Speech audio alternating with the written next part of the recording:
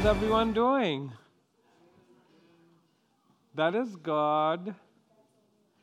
Um, all kids have gone, and it's so amazing to see them all excited about. It's getting a little cool. I was in Nebraska speaking at a pastor's conference there, and it rained throughout. It was cold and rainy. And then tomorrow I head out to Colorado Springs, where I'm speaking at another pastor's conference. And so it's a good thing. It's kind of I go teach my classes, rush to the airport, get on the flight. Hopefully I don't miss the flight, and then get to these places, get back and teach my classes again. So it's a good thing. It's a good thing to thank God for flights. I don't know what we will do without flights, isn't it? I mean, people have to drive, and I don't know how did we do those long drives when my kids were smaller. You know, we took those 15-hour drives and 16-hour drives. I don't know how did we do that. We usually it was night trips, so I was the one driving and tried to keep awake throughout the night so that the kids would sleep. And sometimes it was day trips as well. So do you remember those trips? Were they fun? No? Oh. Your mom's giving you nice looks. I spent like 15 hours in the car with Abel. How would that That is true. You should have told him, Abel, you're poof, just like a breath of fresh air. And he would have been happy. He would have given you a hug. No. So long car trips are not fun. What about train trips? No? Not Indian trains? In Indian trains, you gain a new family. It's usually you're in this compartment together with a whole bunch of strangers, and the moment you open up your lunch packet, it's no longer yours. Everyone shares their lunch package, and you gain a new family. Isn't that great? You know, you have new aunts. You have to call everyone auntie, uncle. You gain a new aunt and a new uncle and a new cousin. And so train trips also not good. Flights, what about you? Spirit Airlines? They're the best, Spirit Airlines. I hear a laugh coming from that direction. I love Spirit Airlines. You know, you're with the Spirit of God, and you don't know what's going to happen, but as long as with the Spirit of God, you're okay. We are taking another journey as we go along with Abraham this time, and this is camel rides. Has anyone been on a long camel ride? Sorry? How long? How long was your ride? 20 minutes? That's no fun, isn't it? A camel ride is just one of the most painful rides, and that's true. Who else has been? Camel rides? No one else? You have? Was it fun? I mean, think about it. You know, all the way from Ur of Chaldees, we're talking about hundreds of miles on a camel. And that's what Abraham did to poor Sarah. He says, hey, you sit here, ride comfortably. And poor Sarah. Camel rides are... So think about it. Next time your dad wants to take you on a car ride, say, Dad, camel. And it's for hours and hours together, nights and days, through that desert. My goodness, that must have been horrible, really horrible. Let's read about it. May we? It's easier to read about it, right? So we are in Genesis chapter 13, Genesis 13. And would you arise and read with me on this? I want you to be mindful of what happened before this. We're talking about life as a marathon. Well, it could be riding a camel. It could be going along the desert in your car, whatever it is. Camel rides are slower. And the first crisis that Abraham encounters was the crisis of identity, which the first generation of immigrants encountered as they came to the United States. It's a crisis of identity. Who am I? Who am I? And then, of course, you have your generation of young people. This is called the third identity. You don't know who you are. You know, your parents say you're this, and your school friends say you're this, and you say, I don't know who I am. That's what goes on in Genesis chapter 12. And then you come to Genesis chapter 12 and verse 10. There you encounter the crisis of famine.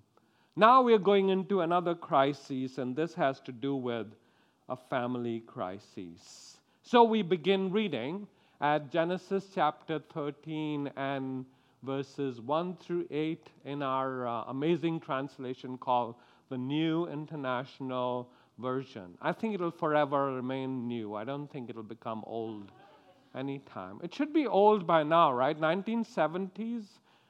So by now it should be called the Old International Version, but it's still called the New International Version. So let's read this together. So Abram went up from Egypt to the Negev with his wife and everything he had, and Lot went with him. Abram had become very wealthy in livestock and in silver and gold. From Negev he went from place to place until he came to Bethel, to the place between Bethel and Ai, where his tent had been earlier and where he had first built an altar. There Abram called on the name of the Lord. Now Lot, who was moving about with Abram, also had flocks and herds and tents. But the land could not support them when they stayed together, for their possessions were so great that they were not able to stay together. And quarreling arose between Abram's herders and Lot's. The Canaanites and Perizzites were also living in the land at that time. So Abram said to Lot, let's not have any quarreling between you and me, or between your herders and mine, for we are close relatives. Is not the whole land before you? Let's part company. If you go to the left, I'll go to the right. If you go to the right, I'll go to the left. Lot looked around and saw that the whole plain of Jordan towards Zoar was well watered, like the garden of the Lord, like the land of Egypt. This was before the Lord destroyed Sodom and Gomorrah. So Lot chose for himself the whole plain of Jordan and set out toward the east. The two men parted company. Abram lived in the land of Canaan, while Lot lived among the cities of the plain and pitched his tents near Sodom. Now the people of Sodom were wicked and were sinning greatly against the Lord. The Lord said to Abram, after Lot had parted from him, look around from where you are, to the north and to the south, to the east and west. All the land that you see I will give to you, and your offspring forever. I will make your offspring like the dust of the earth, so that everyone could count the dust, then your offspring could be counted. Go, walk through the length and breadth of the land, for I am giving it to you. So Abram went to live near the great trees of Mamre at Hebron, where he pitched his tents. There he built an altar to the Lord. O Lord our God, we thank you for your word, and we thank you for lessons that we can learn from these great forebearers, the runners that went on before us, this great cloud of witnesses. And so, Lord, as we reflect on the life of Abram, all the ups and downs, we pray that you would speak to us, that we may know how to run this marathon called life. In the name of the great runner, Jesus, the risen one, we pray. Amen. Amen. Amen. So please be seated. I know Vladimir and the whole family, I think they have already left for Russia. So let us pray that they're able to get their visas to return back. We prayed for Olga, and she got the right papers, and she got back here, and so let's pray. This is an act of faith, really, because you never know what happens. I remember when we went in for our papers, it was in a place called Mumbai, and so our whole family went there, and I had all the requisite papers. A gentleman by the name of Ravi Zacharias was putting our whole PhD education, so we had all the financial thing worked out, the tickets worked out, and there was this guy, African-American guy, who was sitting there, and he was refusing all visas. Everyone who went there, was refused a visa. And so I'm praying there, and I'm saying, Lord, no, not that guy. He's refusing everyone a visa. So lo and behold, guess what happened? So yes, and so, my wife and I got there with our little kids at that point, and we showed all our papers, and he just stamped the paper, and he said, God bless you, and it was done. He didn't ask any questions at all. So isn't that amazing? That's just how God does stuff. I did feel bad for those other people that didn't get their visas, but there must have been a reason. And there must have been a reason. He didn't ask us any questions at all. All he said is, God bless you, and that was it. And so I'm so thankful for that gentleman. I have not seen him after that. I wish I could give him a hug and tell him, thank you. There is also another aspect that we need to be mindful of. There's a lot of turmoil in our society. You have heard the news reports of that court in Dallas where this 18-year-old who did such an amazing thing. His brother was killed by this white police officer. Horrible for someone to just go into an apartment that belongs to him and just kill him. And that was unthinkable. And yet this 18-year-old, I would say kid, is that all right? 18-year-old goes there and he says, you have shattered my life. You have shattered the life of our family. But I know that my brother would want me to say this. And that is, I forgive you. It is unthinkable, but I forgive you. I don't wish any harm to come upon you. I don't wish any hellfire and brimstone upon you. I wish that you would know Jesus. I just want to say I love you. So powerful. I'm sure you have seen that. You've seen that, right? And then he looks at the judge and he says, Your Honor, would you grant me this favor? And she looks at him, African-American judge. She looks at him and she doesn't know what to say. And then he says, may I go and give her a hug? And he walks across and gives her a hug and says, I love you. I forgive you. So powerful.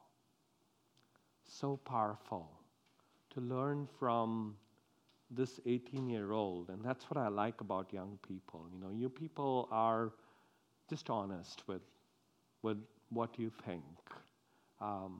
Very different from Lot. Do you know what does the word Lot mean? We'll be talking about that. Lot is a person who hides things. Who hides things, it's all bottled in. You don't know what the person is thinking. And you don't know what's coming at you because the person hides things. But Abraham's the kind of person who is forthcoming. You know what he is thinking. And I like that about runner leaders. Let's learn some of these lessons from amazing people like this young gentleman, but also from the life of Abram. What I like about the Bible is it says it the way it is. No one in the Bible is faultless except for one, and that is Jesus. Jesus is the only one who is sinless and clean and faultless. Everyone else comes through as someone that you don't want to follow. And you say, what? Abram, you're like this? What did you do to your wife? Well, yes, you left when God says, go think for yourself and leave your country. You did all that stuff and God promised you stuff. But look at what you did to your wife. Look at what happened when there was famine. You weren't thinking about her and the family, but you were just thinking about yourself.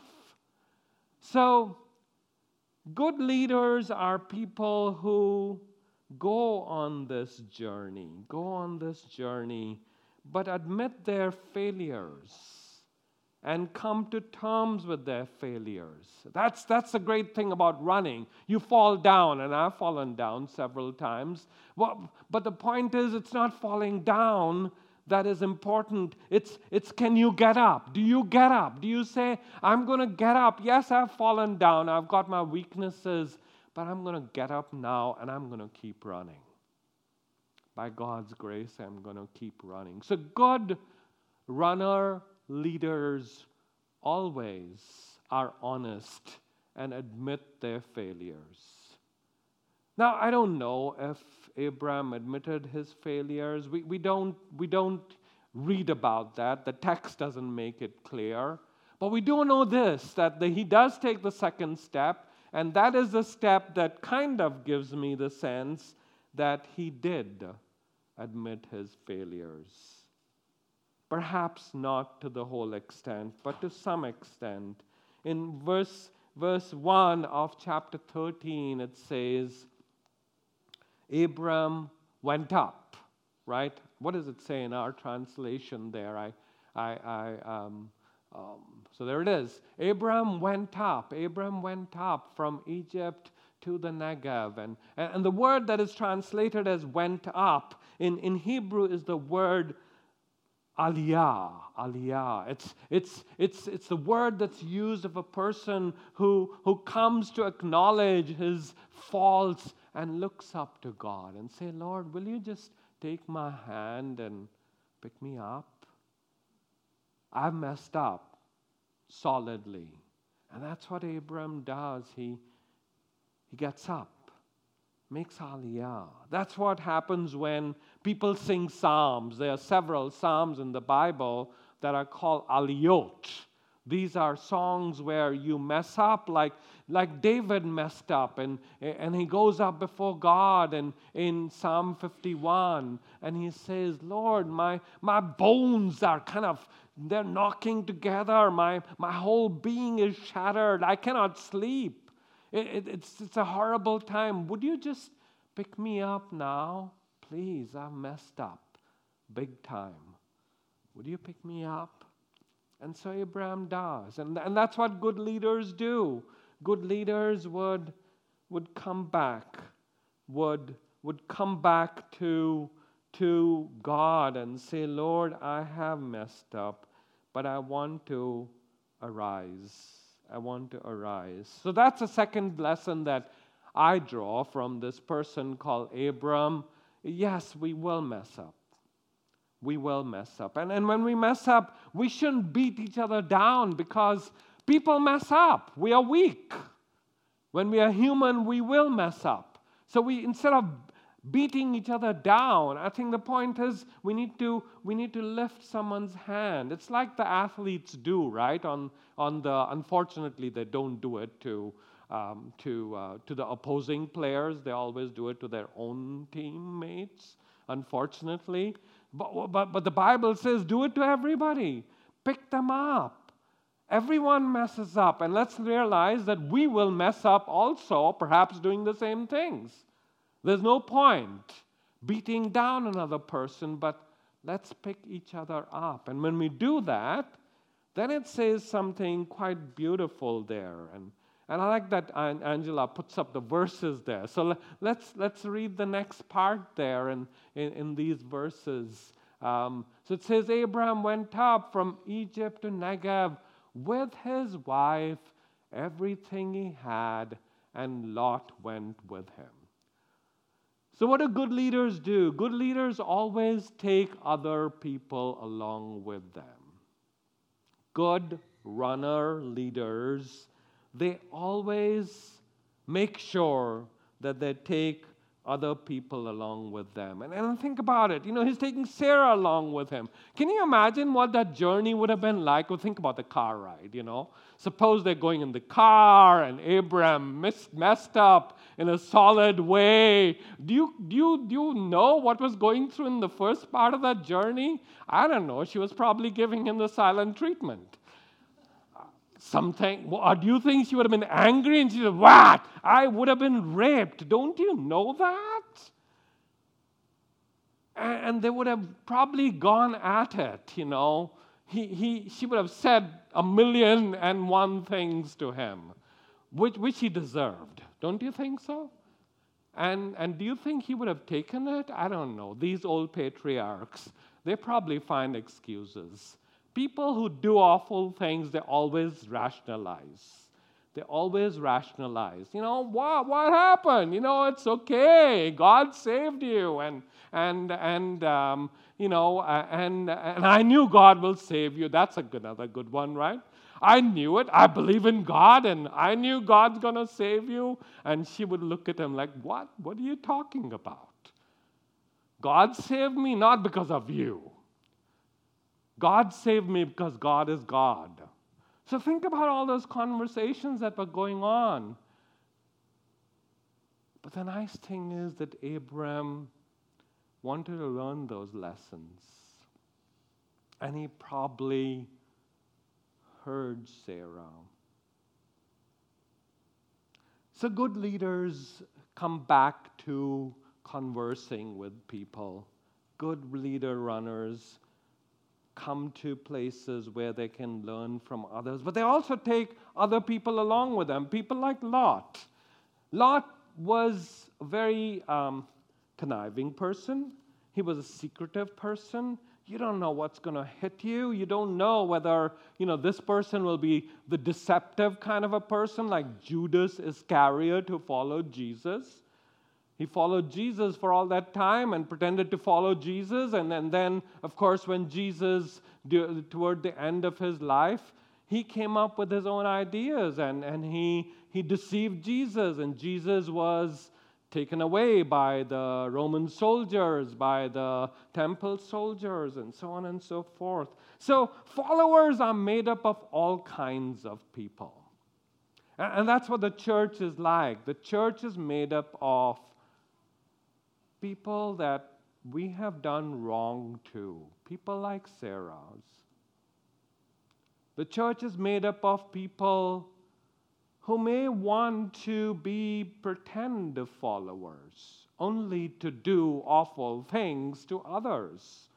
That's happened in society, isn't it? But it's not for you and me to make those choices, because we have to go and seek out followers just like Abraham did. There will be Lots, there'll be Sarahs, there'll be all kinds of people, and God has his way of interacting with people. So good leaders will always take all kinds of people along with them. Why? Because they're running a race. And life is a race. Life is a journey. So it says Abraham went up from Egypt, he and his woman, and others along with him, and Lot goes with him, and then it says something about Abraham that's very interesting, right? What does it say?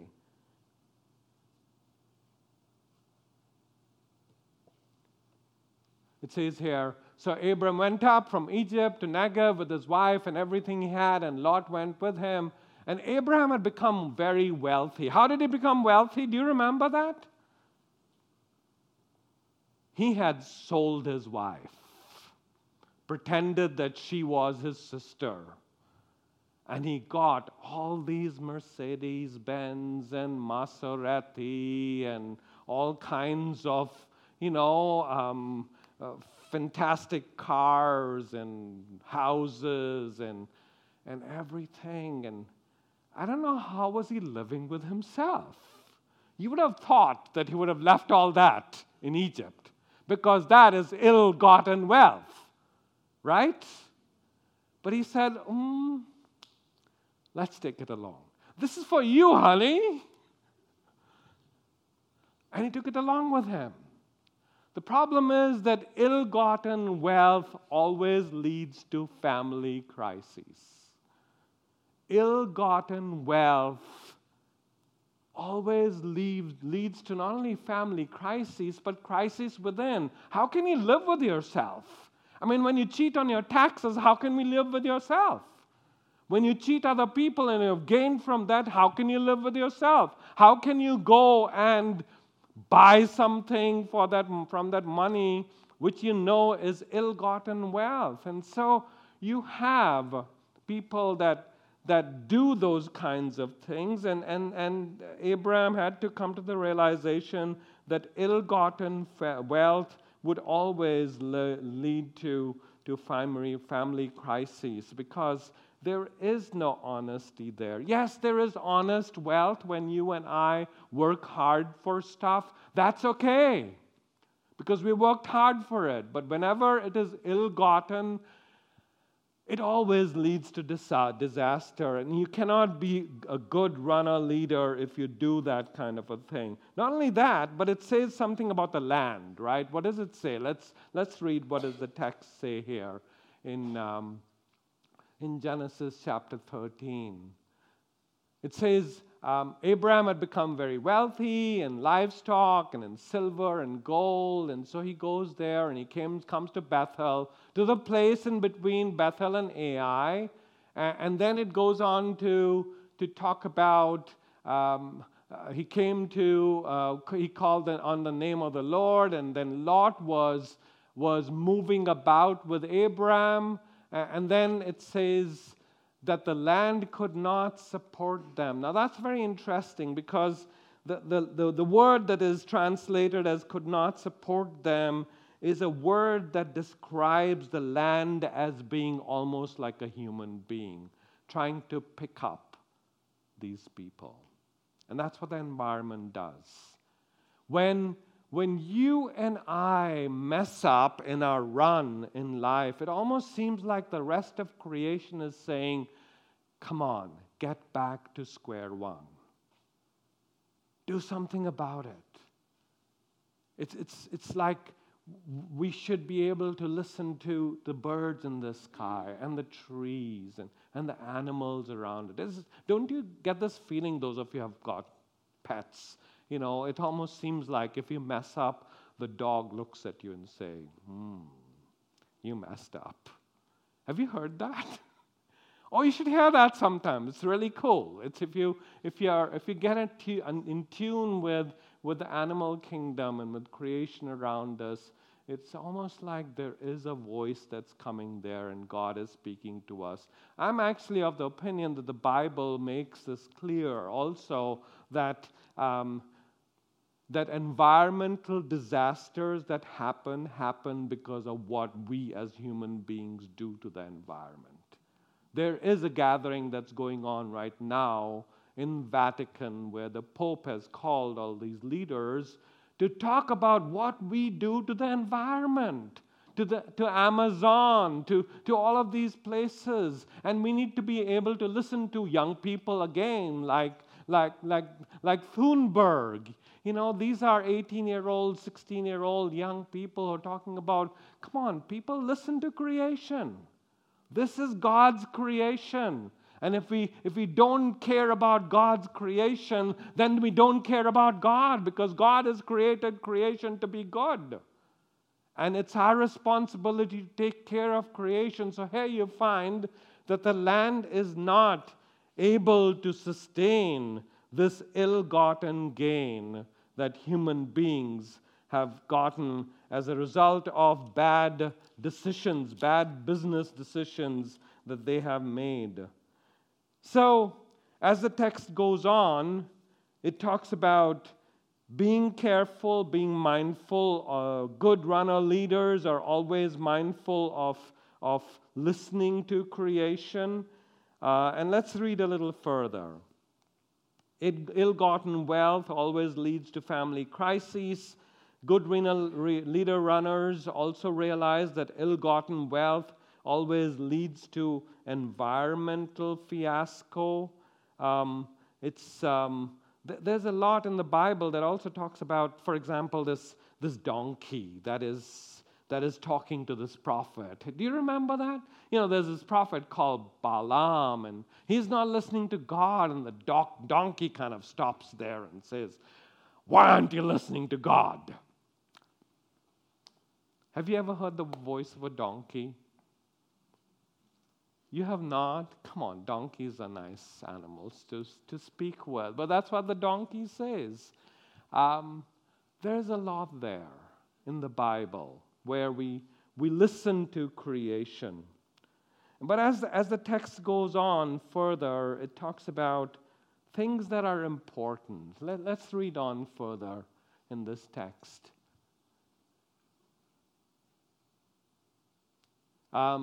So Abram says to Lot, let's not have any quarreling. Or let's go to the previous verse there, please.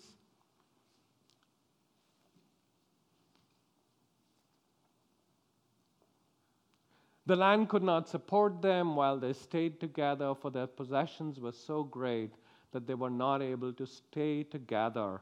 And that's a very clear motivation for good runner leaders, something that is flat out important. Where it says they were not able to dwell together, literally the word used there is that they were not able to be at one with each other. Whenever there is ill-gotten wealth, whenever we are out of sync with God's creation, whenever we are out of sync with ourselves, we cannot be at unity with others. And that's one of the crucial issues in marriage also, right? We cannot have that unity when we have disharmony of any kind. When we don't have that honesty with each other, that oneness, that is seen at the pinnacle in God as being one. And so Jesus says, when he's praying in John chapter 17, there's a very profound verse there in John chapter 17, verses 10 and 11. Jesus says, Father, Abba, I pray that these people would be one, just like you and me are one. Let them be one. But how can be one? How can we be one? Well, only way we can be one is when we shut aside every note of disharmony. This is the same word that is used in Psalm 133 and verse 1. It's a psalm that is very often sung in Jewish communities. In Hebrew, it's Hine matov umanayim shevet achim gam yachad. What is the goal of community? The goal of community is unity. And when unity is destroyed, then there's disharmony. And that's one of the things in running. All runners are people who have to run together. Teams are teams only when they are in oneness together. And any church that has disharmony within itself cannot go further. And so he says, there is disharmony. He looks at Lot and he says, there is disharmony. But there's another thing that he keeps in mind, and that is he wants to get rid of, and good runner leaders are people who don't want to get involved in the petty squabbles of people around you. If we get engrossed in the word that's used there, that's translated as quarreling, is this minor and petty squabbles where we just want to be like crabs. Have you seen crabs? You know, when I was in India, we would go from the seminary into these streams, and we'd catch crabs, and we put those crabs in buckets. And it was okay. None of those crabs will escape, because as soon as one crab tries to get a little bit up, the other crab will go and pull this crab down. And so those crabs will never disappear. So all we'll do is we'll just get a whole lot of crabs and put them in these buckets, and then, of course, we'll go and do the crabby thing by cooking them up in our apartments. But the point is that many times we do that as Christians, isn't it? That's what the word quarreling is. It's those petty squabbles, and all we do is we don't want others to make any headway in our run, because we want to just pull people down. We want to pull people down. And that's one of the things that Gandhi said about Christians. He said, all these people do is pull each other down. The Baptist says this about the Pentecostal, who says this about the Marthamite, who says this about the Jacobite, who says this about those evangelicals, who says this. All we do is we pull each other down. Good runners would not want to do that. Good runner leaders are people who don't get involved in the petty squabbles of communities around, of societies around. Why? Because it says the Canaanites and the Perizzites and the Hittites and the Jebusites and the Perizzites and the termites and all those people are looking at you.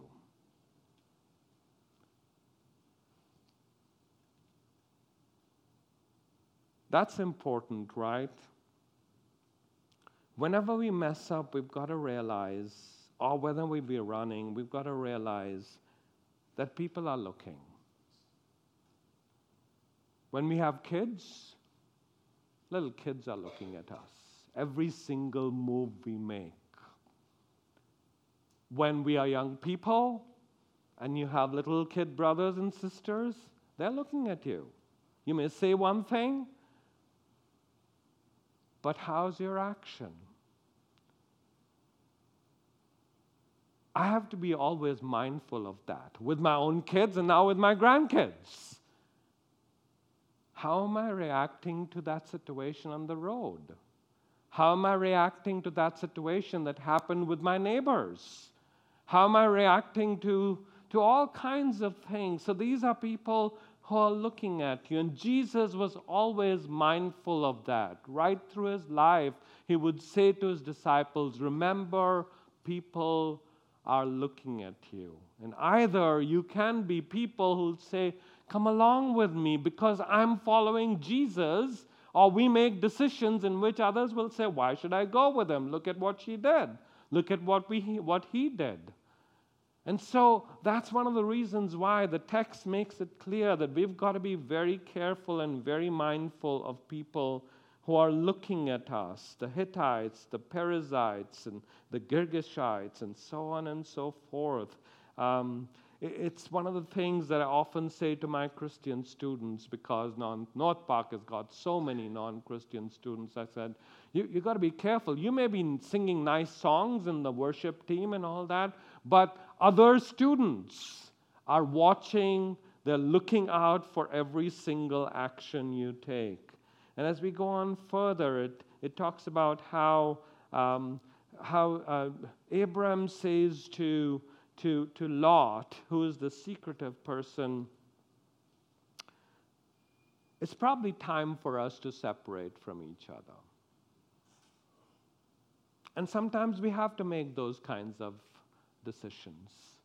If someone is causing hurdles in your run and in my run by introducing wrong ethics, whether it be smoking or vaping or whatever it is,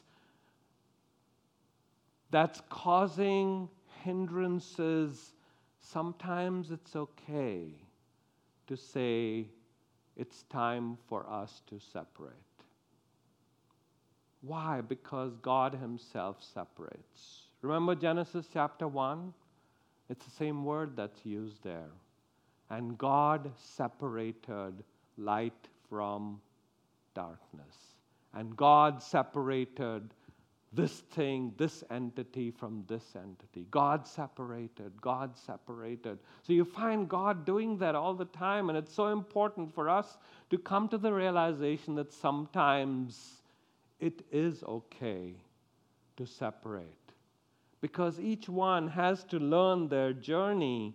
And you find that Paul had to make those kinds of decisions as well. So in 2 Timothy chapter 4, Paul talks about this person called Demas who was taking the church down and was so much in love with his money. And Paul said, it's okay, Demas, you can go your own way. And that's okay. It's okay. Because people need to learn their lessons as they go along. The 10th lesson, and I'm going to go through these very, very quickly, is that good runner leaders always fetch the high road. What does Abram say? He says, you look around. You make the decision. If you make the decision according to your best judgment that you want to go here, you go there. I'll just go in the other direction. That's okay. If you say, I want to choose this way, this place to live in, I'll go in the other direction. He takes the high road. He doesn't know what Lot's going to choose. And many times as good runner leaders, we need to make those kinds of decisions. Take the high road. And it's okay. God will take care of the rest. And of course, Lot makes absolutely the worst decision possible. He goes to the place where he wasn't thinking about his family. He wasn't thinking about the ethical norms of the place, where horrible things were happening, where men were doing bad things to women, women were doing bad things to children. There was violence, there was a lot of destruction. But Lot says, oh no, this place looks really good. This will be economically very good for me. And Lot goes in that direction. And Abram just looks around and goes in the other direction. And that's when God breaks through. And so good runner leaders always await for God's face to shine through in crises. And go to this place, which was the place of encounter. In Hebrew, the word makom, that is translated as place, is a very technical term. It's the place where you and I encounter God. It's the place where you encountered God the very first time you encountered God. So go back to that place, and good runners will always do that. In running, I would always remind myself of those things when I'm running Boston Marathon or Chicago Marathon or something. I would imagine when I reach that point where I say, I can't do this anymore, I would imagine going to that place on the Skokie Boulevard or somewhere there, or Skokie Lagoon, and say, that's where I encountered God. And it just transforms the whole run. And we need to go to those kinds of places and say, Lord, I'm tired, I am falling apart, there have been so many lots in my life, I have messed up completely. And we say, God, would you just break through now? And He does. And He will. Because that's what the Bible says, right? Philippians chapter 2, have this mind in you, which is the mind of that great runner, Jesus, who being God Himself, did not want to hold on to it, but He came down and became human, and human beings did all kinds of awful things to Him. But He still didn't give up, but He kept on going, and He kept on going, and He kept on giving, and He kept on giving. That's what Abram learned to do, even though he messed up. He learned to trust in God. What a change, right? Before that, he wanted to gain all that wealth, and now he says, I'm ready to let go and let God take control. And He will. And that's a beautiful life. That's a beautiful run. You're not carrying all that load on you anymore. You let go of all that and you just run. It's beautiful. Would you pray?